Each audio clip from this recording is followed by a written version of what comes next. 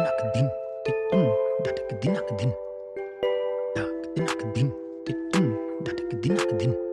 Hello, and welcome to the Autism in Real Life podcast. In each episode, you'll get practical strategies by taking a journey into the joys and challenges of life with autism. I'm your host, Ilya Walsh, and I'm an educator and the parent of 2 young adults, one of which is on the autism spectrum. Join me as I share my experience and the experiences of others so that we may see the unique gifts and talents of individuals on the autism spectrum fully recognized.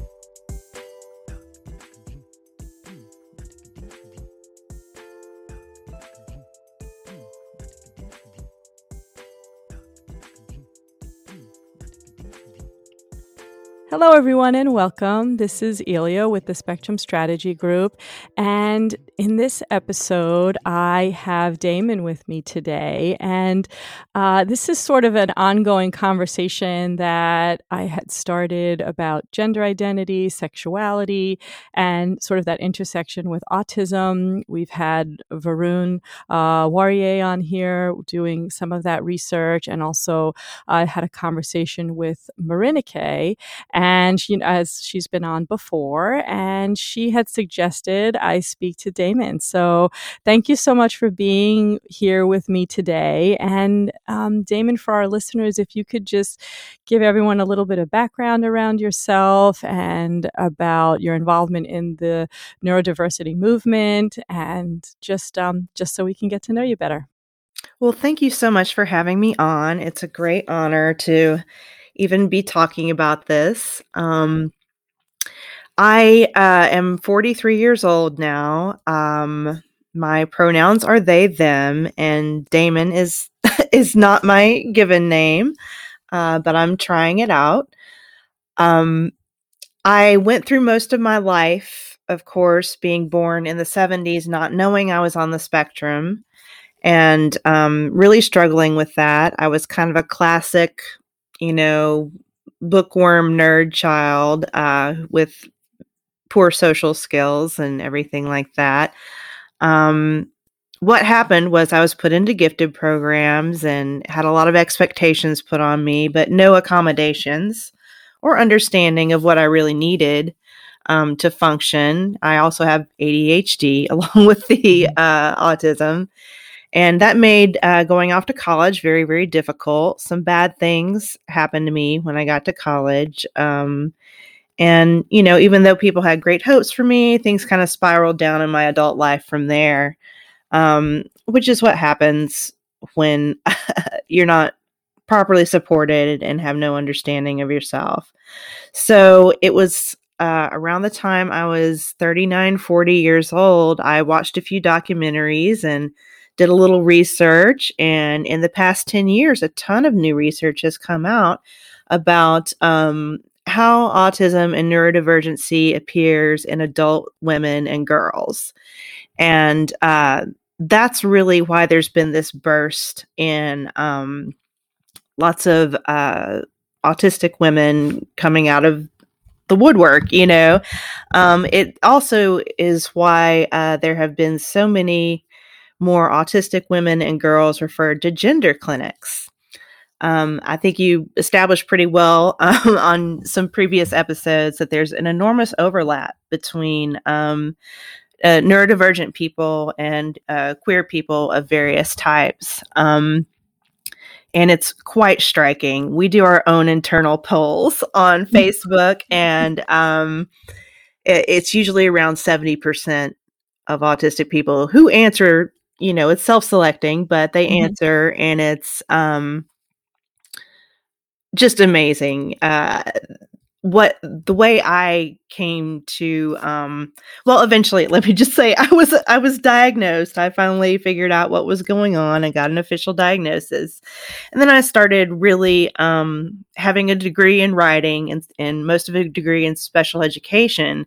I was like, this is perfect. I will speak out. I will talk about how difficult and, how difficult my life was. Not to paint myself as a victim or have people pity me, just because I want so bad for it to not keep happening to people. And no person deserves to, end up in the criminal justice system or in a mental health care institution or impoverished or homeless, as so many of us do. So what I did is I helped put together a few symposiums that were autistic led in the South. And I formed a local support group for women and non-binary AFABs in the Chattanooga area. So I was extremely new to all things gender related when I did that, and I made some mistakes. I, of course, would welcome any trans women into the group, but none kind of materialized to go in there. But it's a problem that there aren't neurodivergent support groups for people who are simply not cis.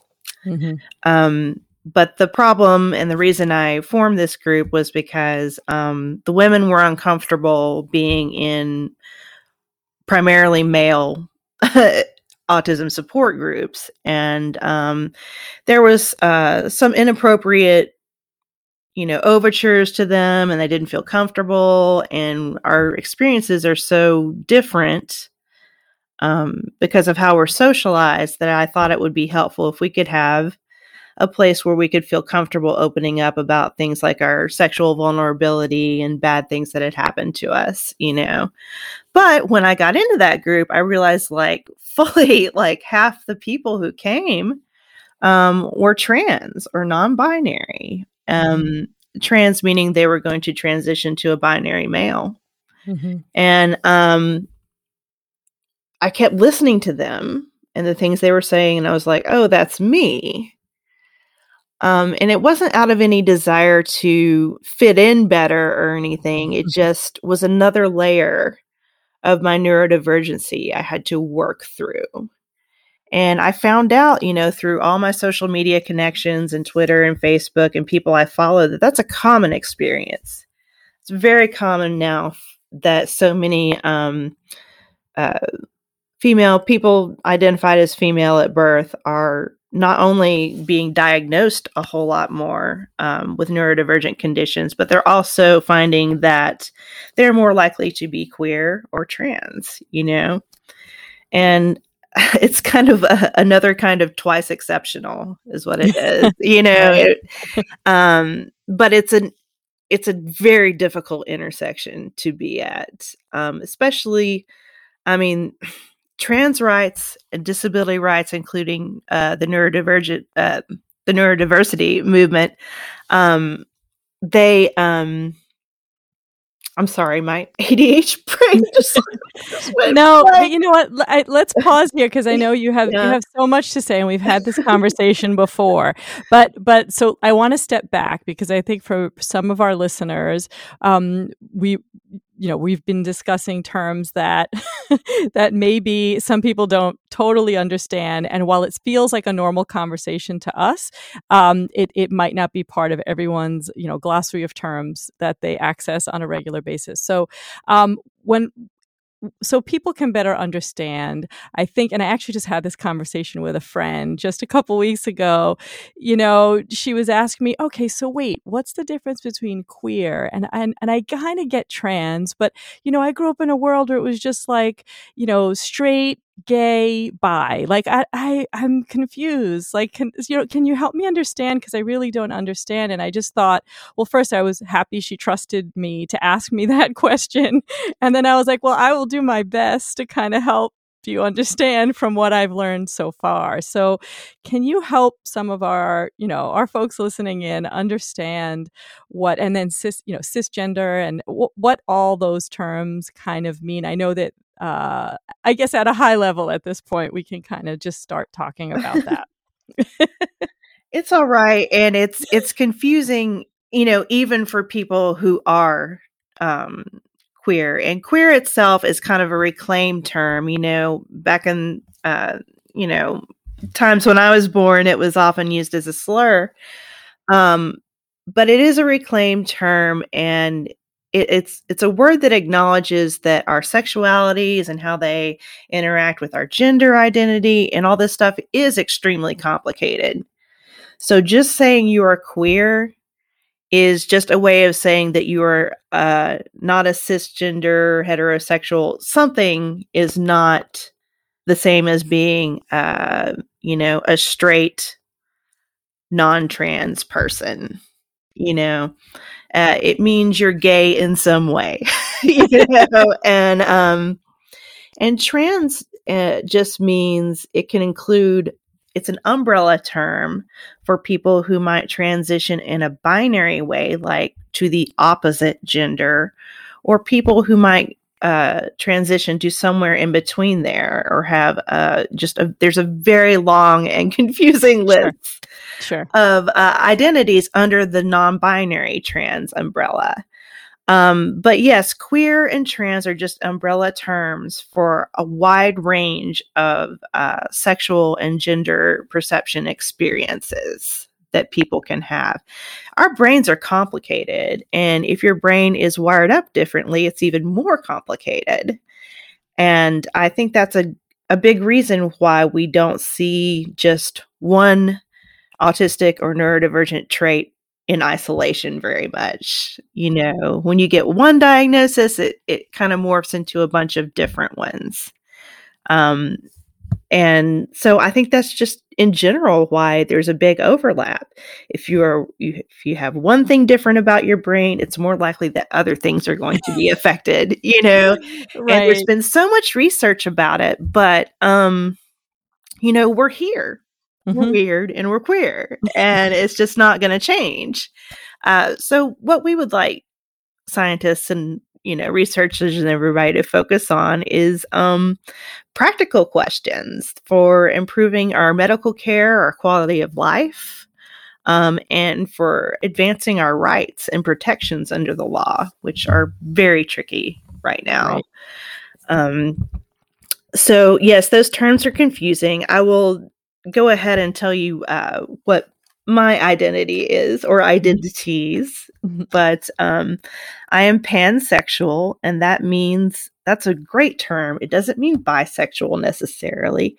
It means when I am looking at people, everybody has kind of like a filter they run prospective mates through, and gender seems to be the first filter that most people do. Like, is this person a male or a female? But that's not how my attraction works. Gender is just not a factor. I can be attracted to any person, and I'm more attracted to what someone's brain is like and whether they can connect with me on that level. I'm also demisexual, like Marinike talked about, and that means a lot of people will say if you're bisexual or pansexual, that must mean you're promiscuous and you just will do anybody. And that's not really how it is. I'm actually very, very picky about people I become physically intimate with. It's very difficult and tricky having my sensory experience to do that. I'm also bigender, which means I feel like I am a mix of both genders. And that is a non-binary identity. So that's kind of where I stand on things now. And I use they, them pronouns because I'm not sure. But I'm kind of center of masculine. I am more comfortable being a little more masculine. It's also cheaper and easier. And honestly, the deodorants smell so much better. But like a lot of people, I have attempted testosterone and it did not agree with my mental health. And that can happen to people sometimes. If you're already have a lot of trouble with your moods and so forth, and your hormones and my endocrine system is messed up, the addition of HRT can sometimes be difficult to handle mentally. And that's the kind of thing I would like research into. It's like, how do people with severe anxiety and mood problems What can we do to make them more stable as they're going through these hormonal changes, but yeah.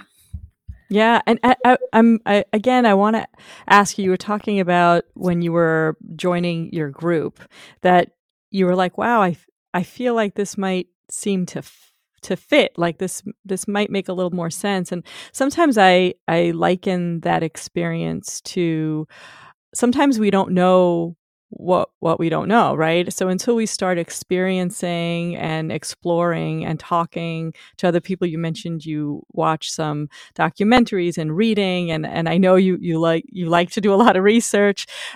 When you start actually exploring those things start to land and feel. I call it's like those aha moments where you're like, oh wow, this actually starting to resonate.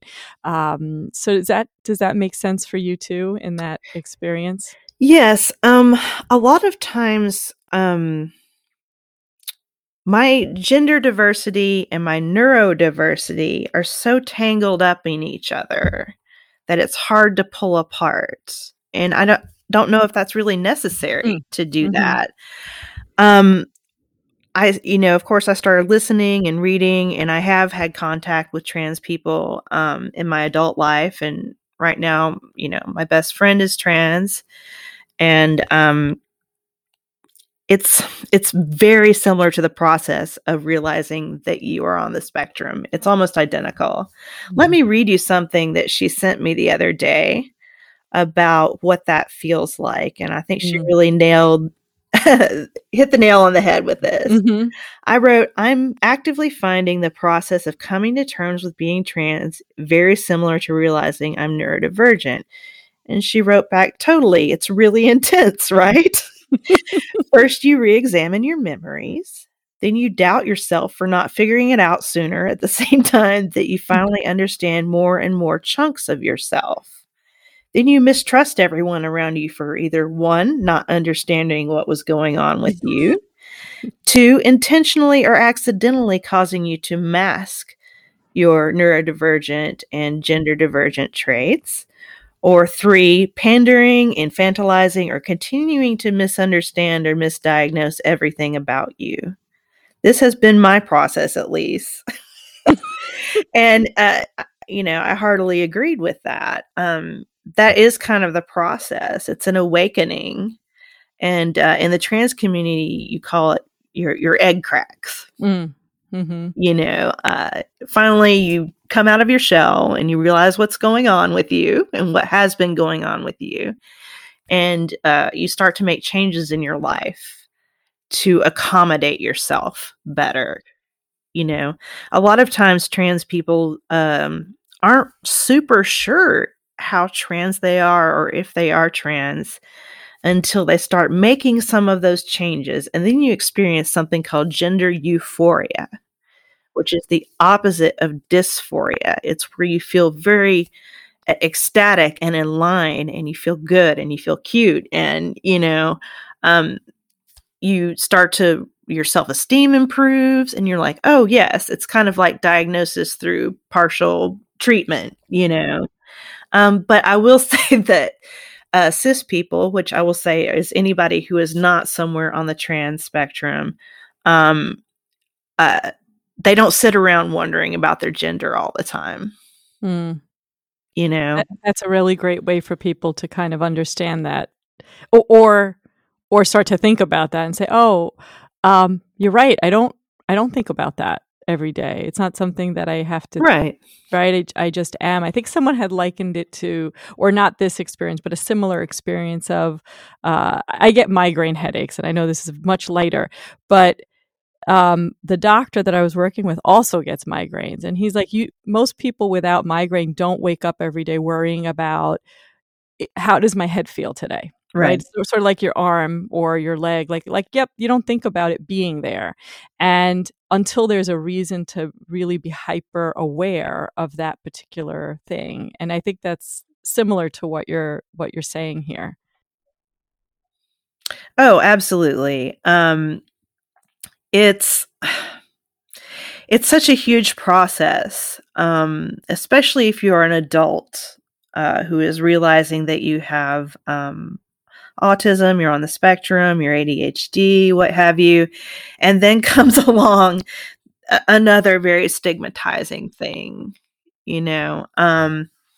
I understand the confusion that parents have when they have a neurodivergent child who is also queer in some way, because parents worry so much about how the world is going to treat their child for being different. And then this other thing comes along and it's just so stigmatized and so in the news. And, but going the opposite way and trying to make the child more like their assigned gender or more like their neurotypical friends is really going to cause a lot of damage internally that you're not going to see right away. But it will come up. I struggled because I was undiagnosed and in the closet. I drank throughout the entire Bush administration. I really got into some trouble with alcohol and the law with that. And I just really wish that the information that is out there right now was out there then.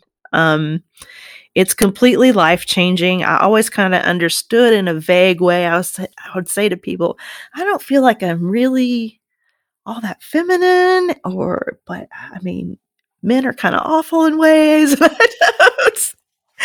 And, I was straight too, which is very confusing when you're gender diverse.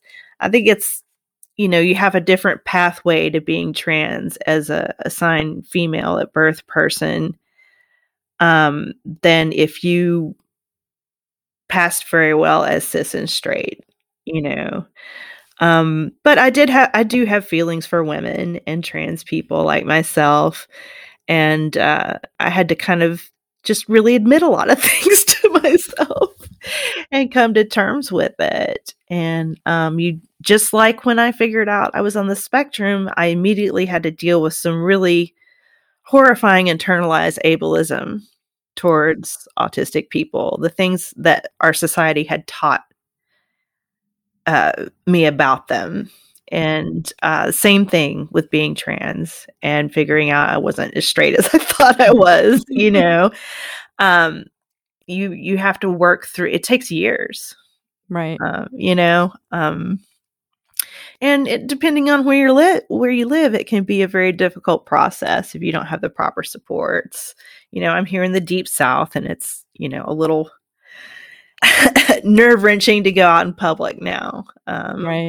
Right.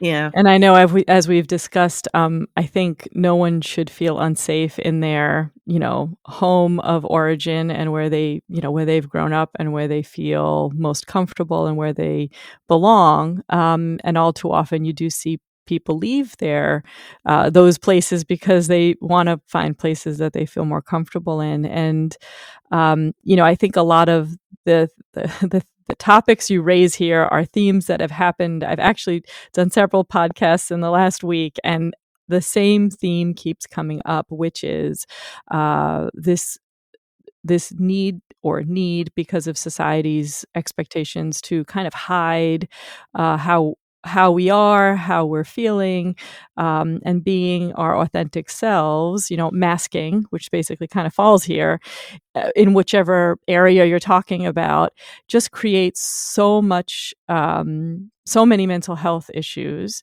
that it's staggering and it's frightening. And when we talk about this particular, kind of intersection here, we have even a higher increase of mental health challenges and trying to be able to work with that. And, I appreciate you sharing, that you used alcohol. I actually had a conversation yesterday with someone about, substance use to help kind of hide those feelings and push that stuff aside. And it's not new to the autistic community. And I think a lot of people aren't aware of that. And so I appreciate you bringing that to light. And, I know one of the things we had talked about in the past is how that impacts, and I think we'll get to, with the legal system around something like that, and then also healthcare, like you had mentioned earlier. Are you open to sharing some of that experience Well, there?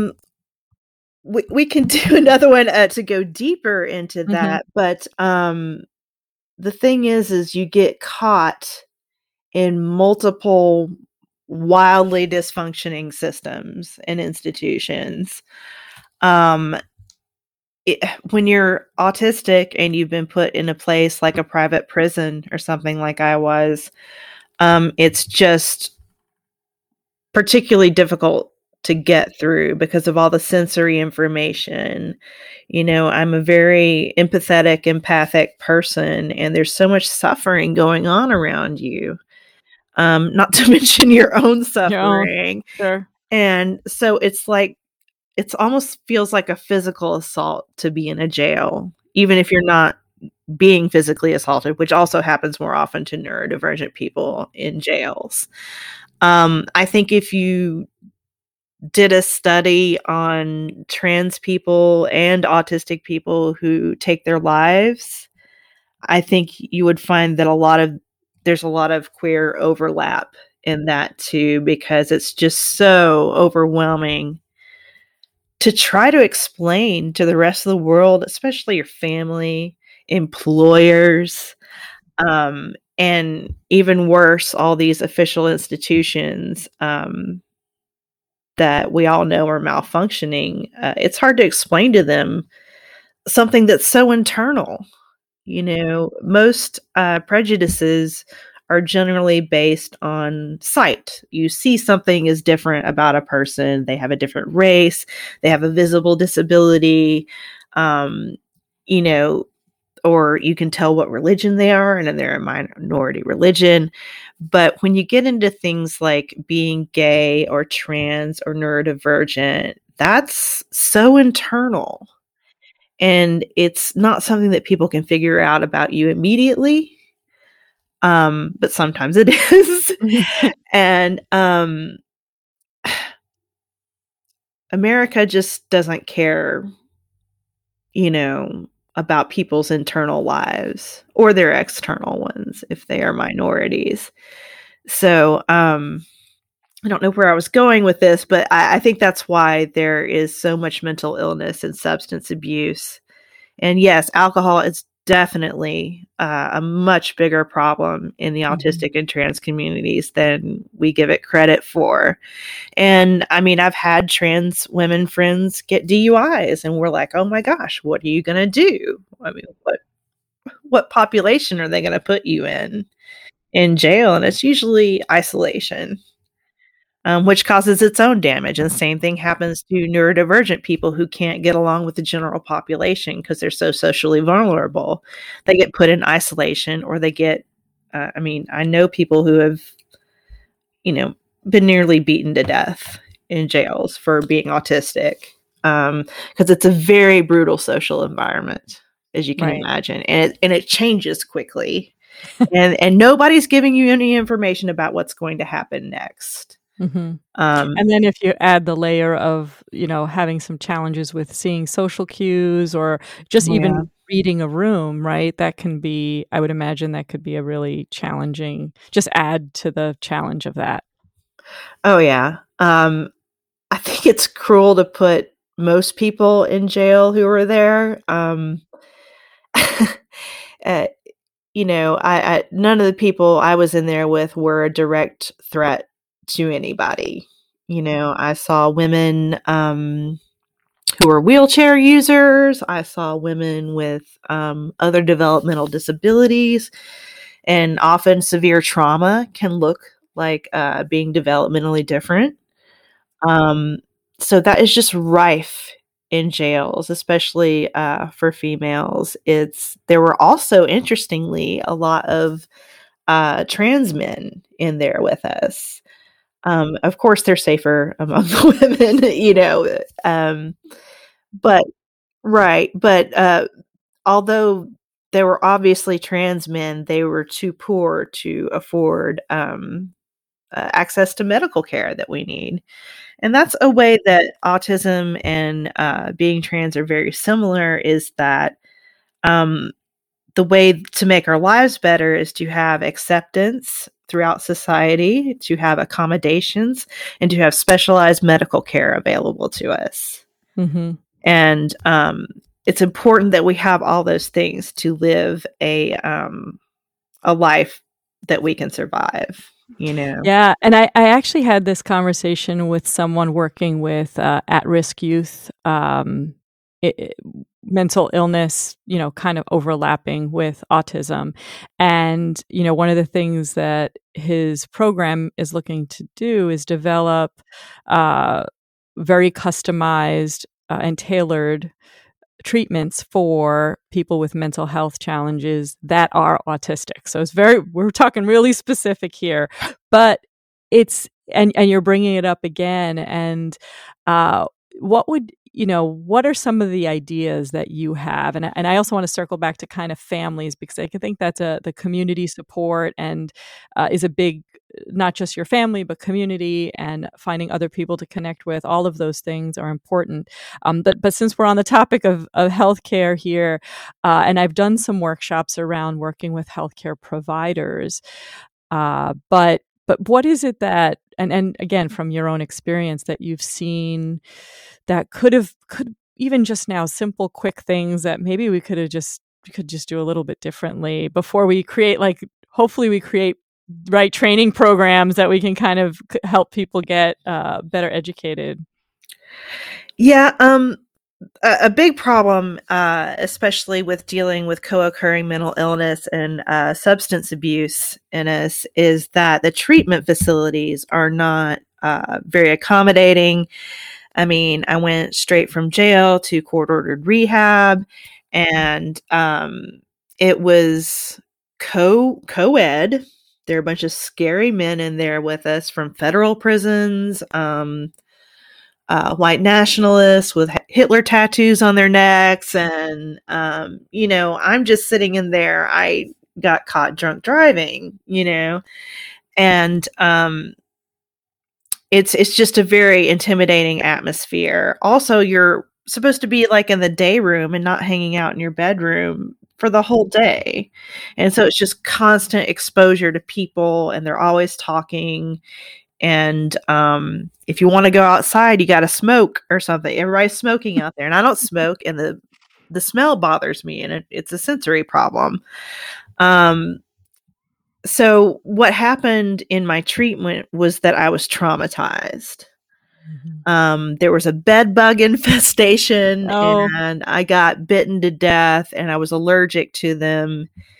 And I mean, my face was swollen up the whole time. I was exhausted constantly. I just really needed more quiet time in the dark, away from people, to regulate myself. And that was not allowed in rehab.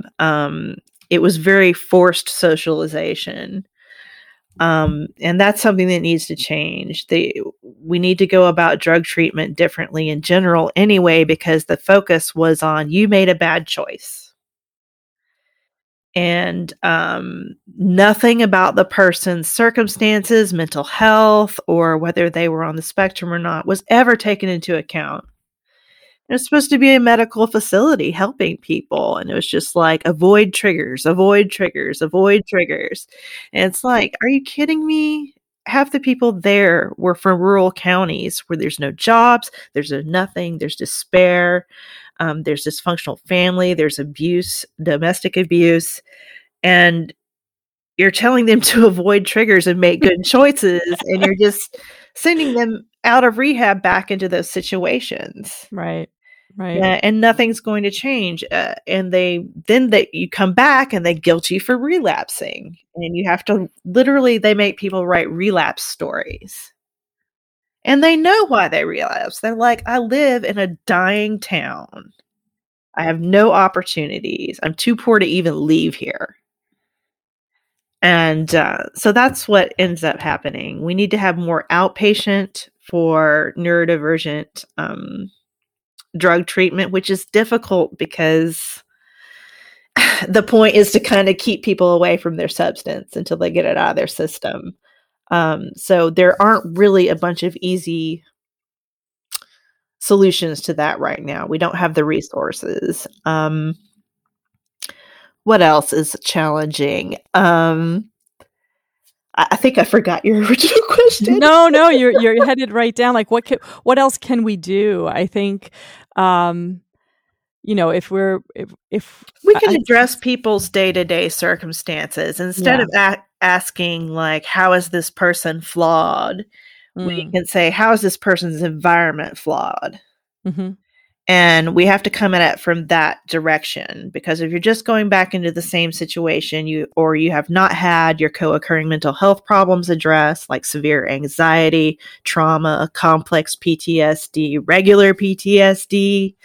I mean, there was no addressing that in any of the group or smaller group sessions I went to. And eventually I shut down.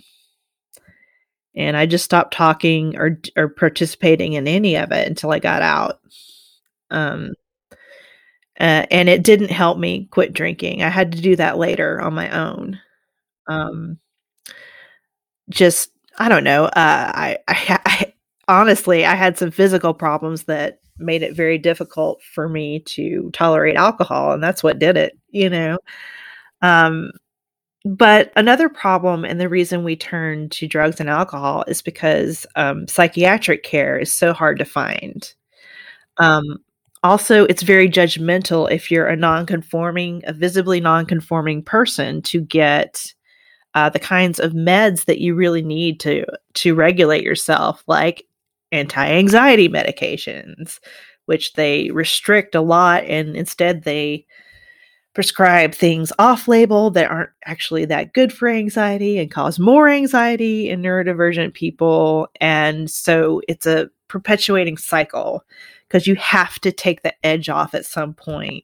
A person can only take so much.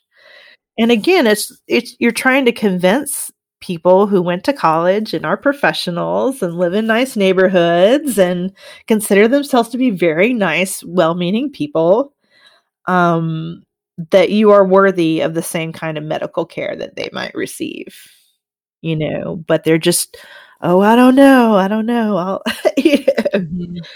I think also people aren't aware at how, I think we look at those things, and I'm just thinking, from my previous perspective is, oh, well, there's treatment facilities, and there are, psychologists out there, and there are programs. And also I live in an area of the country where those things do exist in more abundance than in other areas. But even with those being there, first, they're not always the best places, especially for the population that we're talking about. Also, they sometimes are underfunded. They don't have the resources that are needed, right? So like we might conceptually feel like these programs exist, but they exist in underfunded, and they exist without the right resources, and sometimes the people that are working there aren't trained well enough to work with who they have been assigned to. So, right, like these are just layers upon layers that get added to that. That's absolutely true. But a problem that people aren't seeing enough is that the entire framing of drug rehab doesn't match more recent models of what addiction is like. Again, like I said, it's not some kind of internal disease model.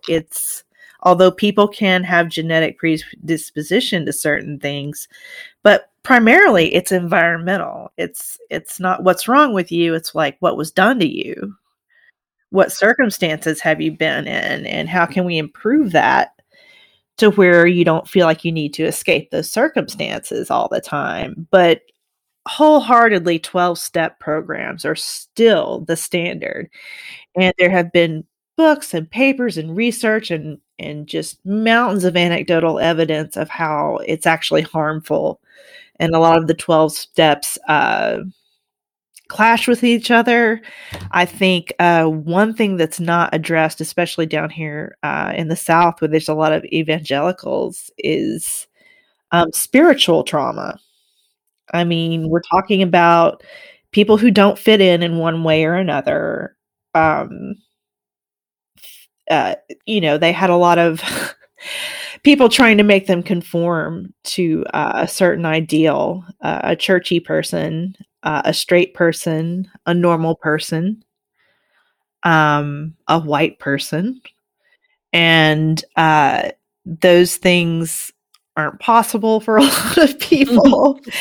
And so you get rejected and you experience rejection and abuse through your religious upbringing. So then they bring you into rehab and it's all God-based. It's, a spiritual program. As everyone who has studied the 12 steps knows, it was designed by some womanizers in the 1930s, and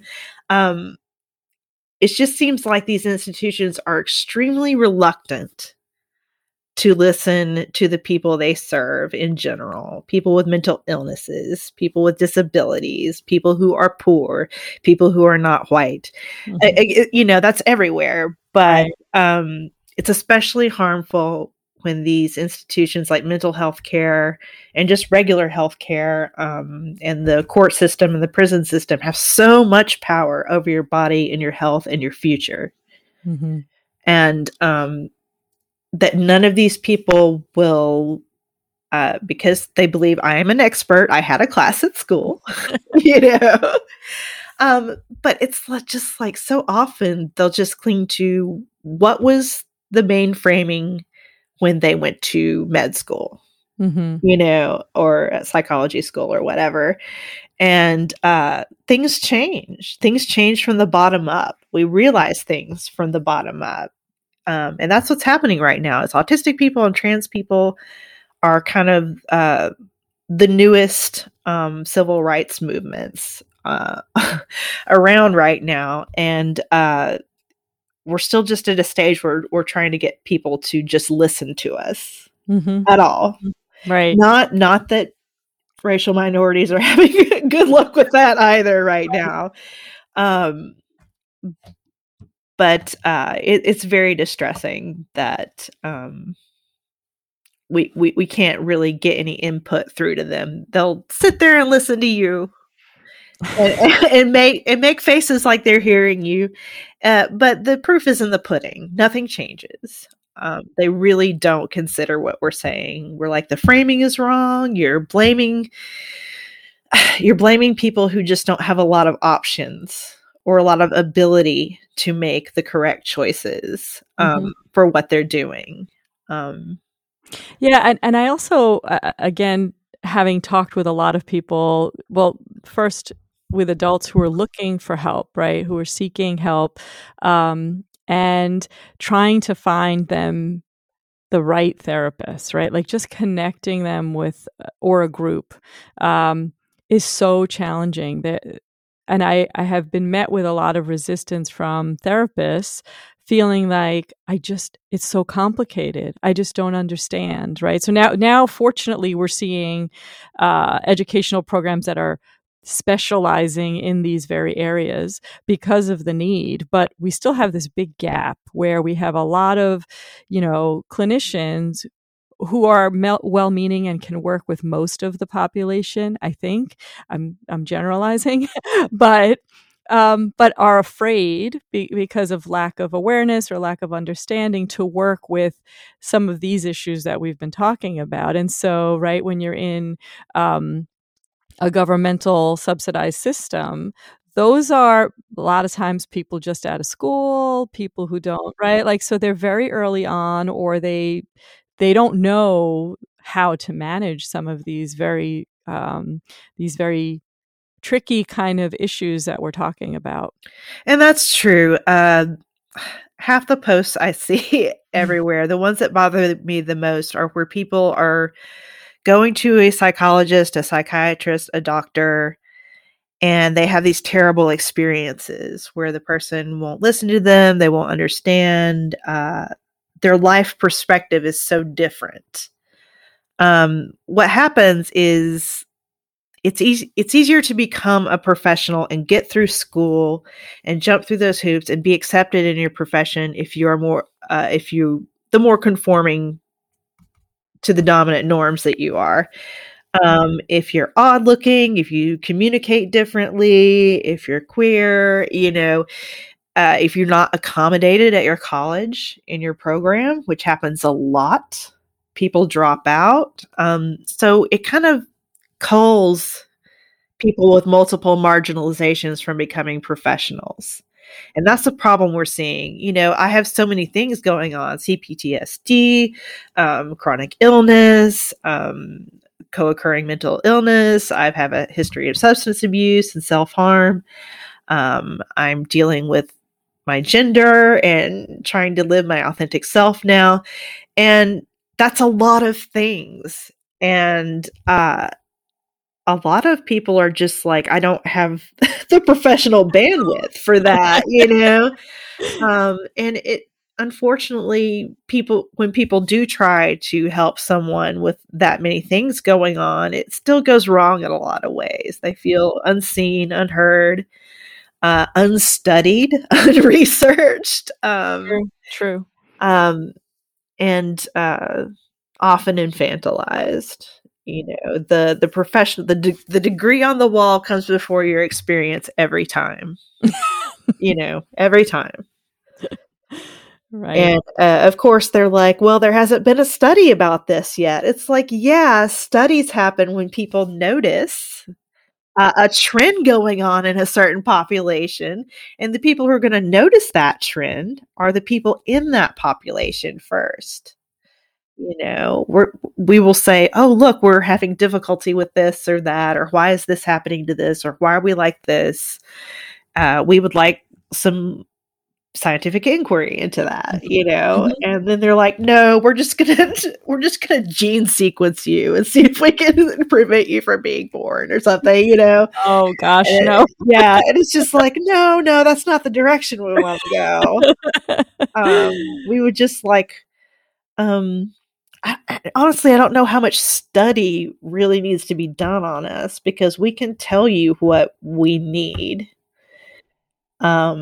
And peer counseling works really well with us. You find an older trans autistic person or somebody who you click with better, who is willing to give their time and just talk to you and listen.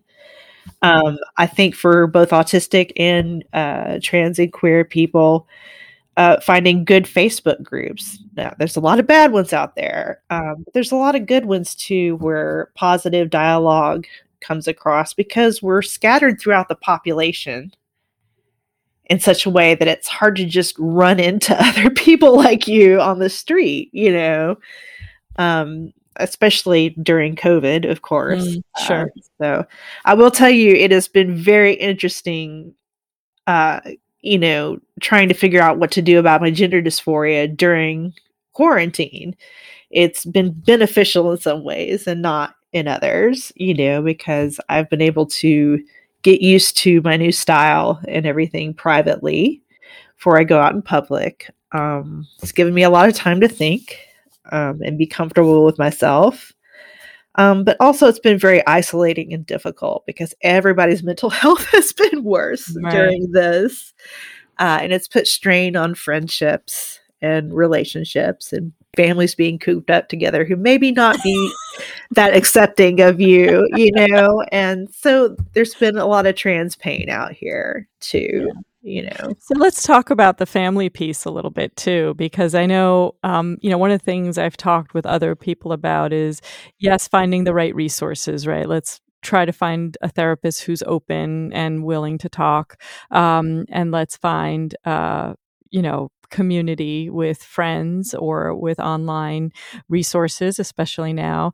But let's talk about family, because family can be so key to providing a little bit of both of those things, right? Community and support, and be able to help you find the right resources. So how, what can we as families do to be supportive? Because I think sometimes it starts at, we don't even know where to start sometimes.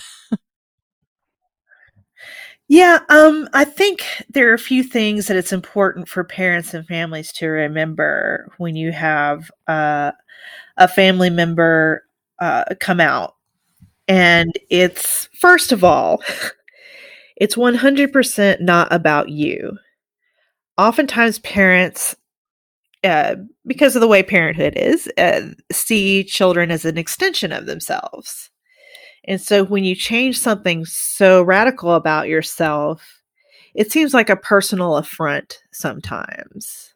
Um, it feels like a rejection of family, especially when it comes to like renaming yourself. That causes a lot of pain and reflection in families.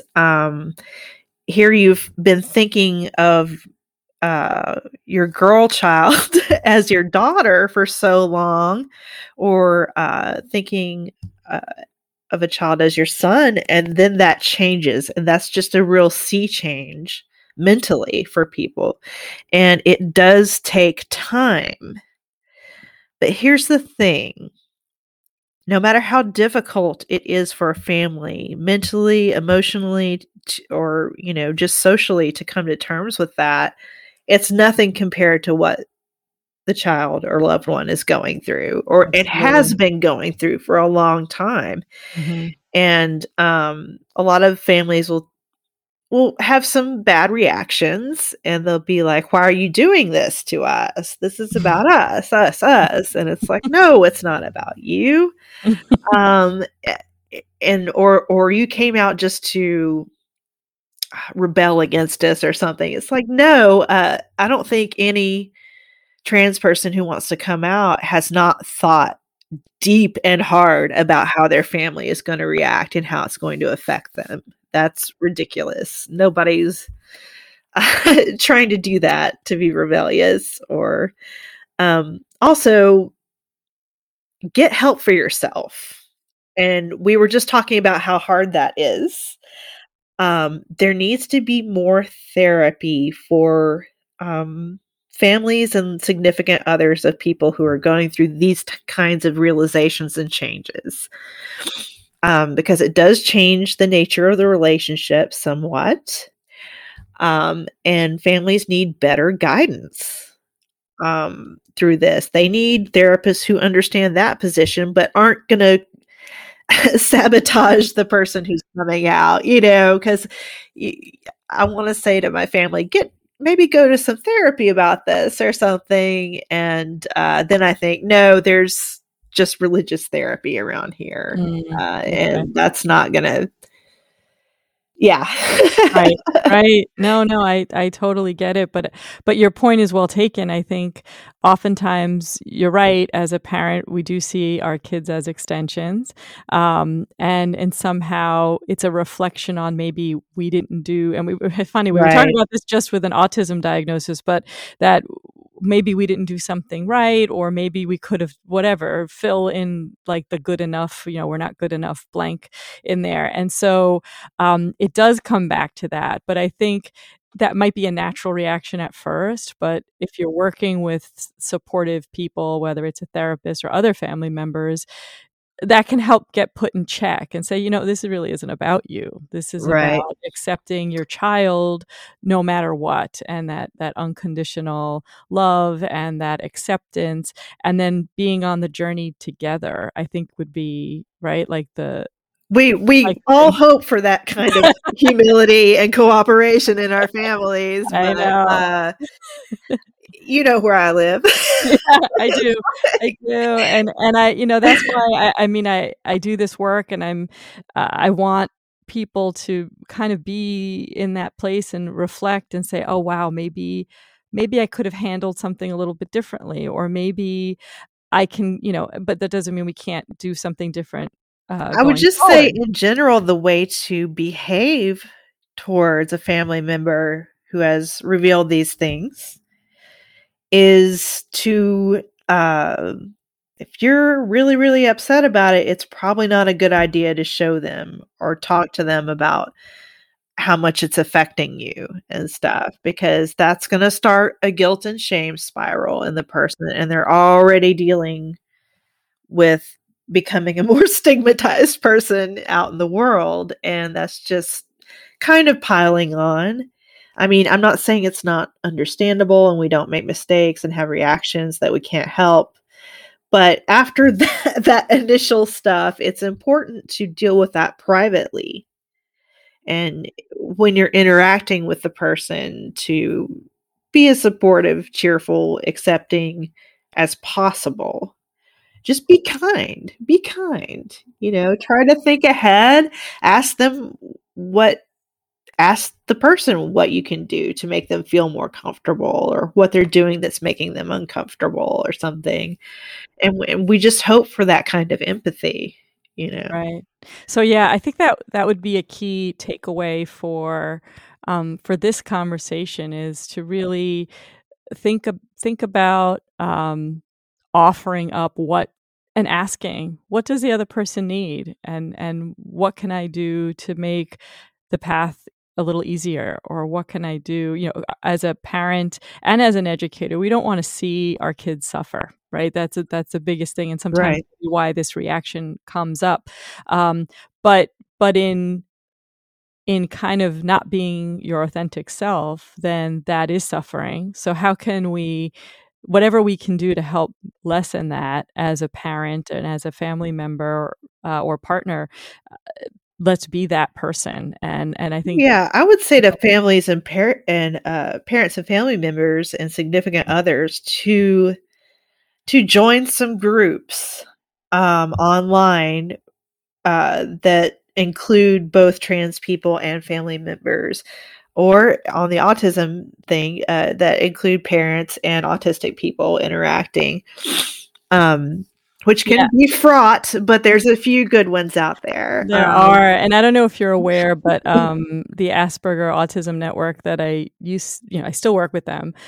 They do have exactly that, one for parents, a group for parents, and a group for trans and LGBTQ identifying people, and sometimes they cross over, but definitely, and it's online now because of COVID, so definitely can be reached from anywhere. So I will put that little plug out there, because I know there are not that many, but definitely worth checking out. So I appreciate you being with me today and spending this time. I know we could probably talk about a ton more stuff, and I think we should. I think we should definitely pull out maybe some more specific conversations, if you would be open to that. Oh, no problem. This is all I do. Well, I'm for hire. excellent. Well, thank you so much, and I will talk to you soon. All right. Thanks. All right. Take care. Bye. Bye.